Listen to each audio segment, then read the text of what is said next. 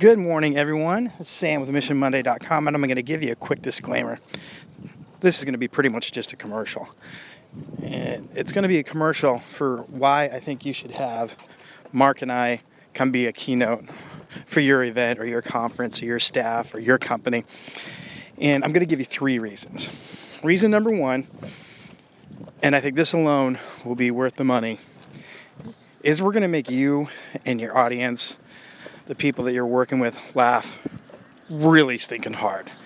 Not just like chuckle, not giggle, but just outright belly laugh. It might even be a problem that we won't be able to get them to just chill out and not laugh.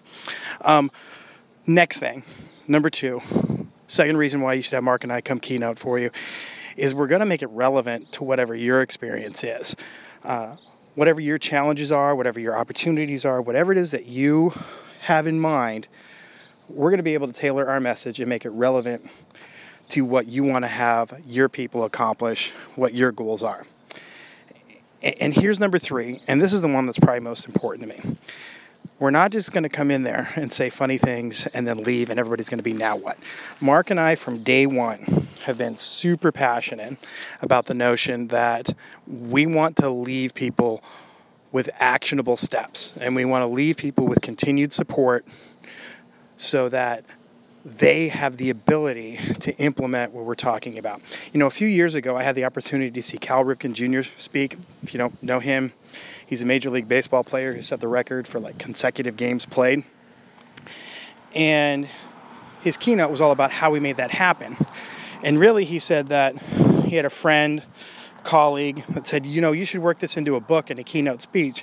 How'd you do it, Cal? And he went, I don't know. It just kind of happened. Well, for somebody who is insanely talented and intelligent and physically gifted,